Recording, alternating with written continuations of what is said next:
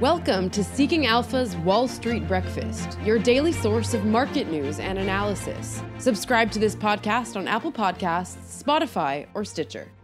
Good morning. Today is Sunday, May 1st, 2022. Welcome to this edition of Wall Street Breakfast. I'm Lauren Izzo. Coming up on today's show, the two-day Federal Reserve meeting will continue with a rate announcement this week. The auto sector continues to face supply chain disruptions, which could continue until 2023.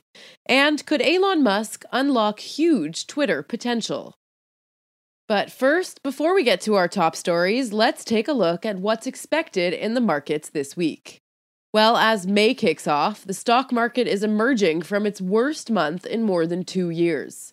Following earnings shockers from Netflix and Amazon, the week ahead features more tech heavyweights stepping into the earnings confessional and a handful from the energy sector as well. Also on the economic calendar are updates on construction spending, durable goods orders, trade balance, and the highly anticipated U.S. jobs report.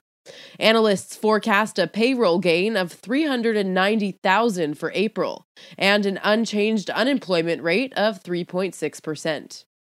Companies forecast to boost their quarterly dividend payouts include Packaging Corporation of America to $1.20 from $1, Diamondback Energy to 70 cents from 60 cents, and Chesapeake Utilities to 55 cents from 48 cents.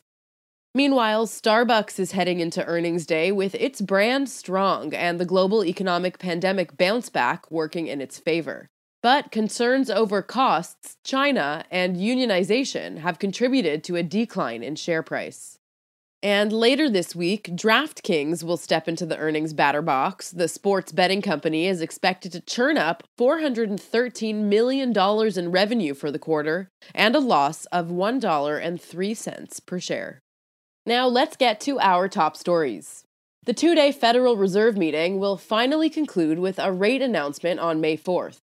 The market has fully priced in a 50 basis points hike for May, and at least another 5 to 6 25-point hikes are expected before the end of the year. Chairman Jerome Powell is likely to keep a cautiously hawkish posture during the press conference without any solid macro reason for a policy change.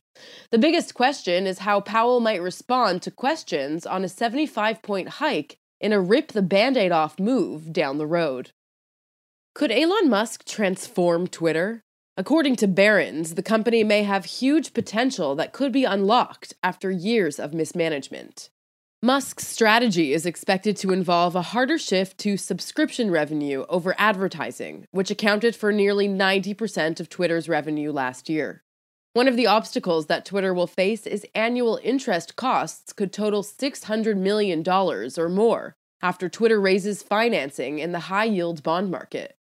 With Musk's attention already arguably stretched thin due to all his other business commitments, it should be no surprise that questions have arisen over how much of a role Musk will have in Twitter's day-to-day operations, and the type of executive he might have in mind to run the company. That is, if the deal doesn't collapse before any of that is relevant. In the United States auto market, there could be some more ripples this week as selling pressure continues for electric vehicle companies like Tesla, Rivian Automotive, Lucid Group, and more, without any solid catalysts expected to spark a new rally. Earning reports are anticipated to show production run rates below initial targets, mainly due to the ongoing supply chain issues. Analysts are not optimistic for a quick turnaround in the sector, pointing to supply chain disruptions from the global semiconductor shortage, the Russia-Ukraine conflict, and COVID-induced shutdowns in China. Dealer lots could be short vehicles through 2022 and likely well into 2023. Moving on now, several events are set to take place this week. Dell Technologies will be one to watch, with the tech company holding its flagship Dell Technologies World event during the week. Top executives will make appearances as well as outside speakers from General Motors, CVS Health, and Epic Games. The company will also hold a financial analyst meeting that could lead to ratings revisions. Restaurant Brands International will host a Tim Hortons Canada Investor Day event on May 3rd. The event will give investors an opportunity to hear the Tim Hortons Canada leadership team discuss the brand's business strategy and growth plans. Spin Master Corporation will host a virtual investor event with presentations from top management on May 5th. Then, Oshkosh Corporation will hold its Investor Day event at the New York Stock Exchange on May 6th. The company is likely to highlight its new partnership with Robotic Research to accelerate its innovation and autonomy offerings. This week's conference schedule is headlined by Wells Fargo 2022 Industrials Conference. Some of the more notable presenters that could attract investor attention include Allegion, Astrospace, Blade Air Mobility, Dow Incorporated, General Electric, and more. Other conferences scheduled for the week include the Oppenheimer 17th Annual Industrial Growth Conference and Bloom Burton & Co. Healthcare Investor Conference. Notable annual meetings during the week include Kraft Heinz, Boyd Gaming, and Wynn Resorts on May 5th, as well as Marriott International on May 6th. You can check out some of the other events scheduled for this week in Seeking Alpha's Catalyst Watch at seekingalpha.com. Now it's time for highlights from one of the world's leading financial news sources. This week, Barron's is focusing on the cruise line sector, saying demand is booming. Onboard cruise spending in restaurants, spas, and other venues this winter and spring has been strong, while booking for 2022 and beyond are accelerating in a positive development for Royal Caribbean, Carnival, and Norwegian cruise lines. Now, before we leave you, here's what to look out for on our IPO watch. The IPO market is coming back to life with Bausch & Lomb expected to start trading on May 6th. The company has applied to list on both the New York Stock Exchange and the Toronto Stock Exchange. The New York listing for 35 million shares has been priced at between $21 and $24 per share.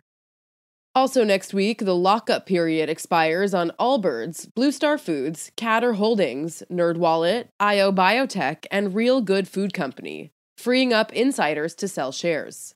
Of the group, Catter Holdings is the only stock with a large gain since going public. That's all for today. I'm Lauren Izzo. Thanks for listening, and I'll be back next week with your look at the week ahead. That's all for this edition of Wall Street Breakfast. Thanks for listening. For the best investment analysis and news on the web, go to seekingalpha.com. Subscribe to this podcast on Apple Podcasts, Spotify, or Stitcher. You can also sign up for our other podcasts, the Cannabis Investing Podcast and Market Roundtable Podcast, on those platforms as well. Have a wonderful day, and we'll see you soon.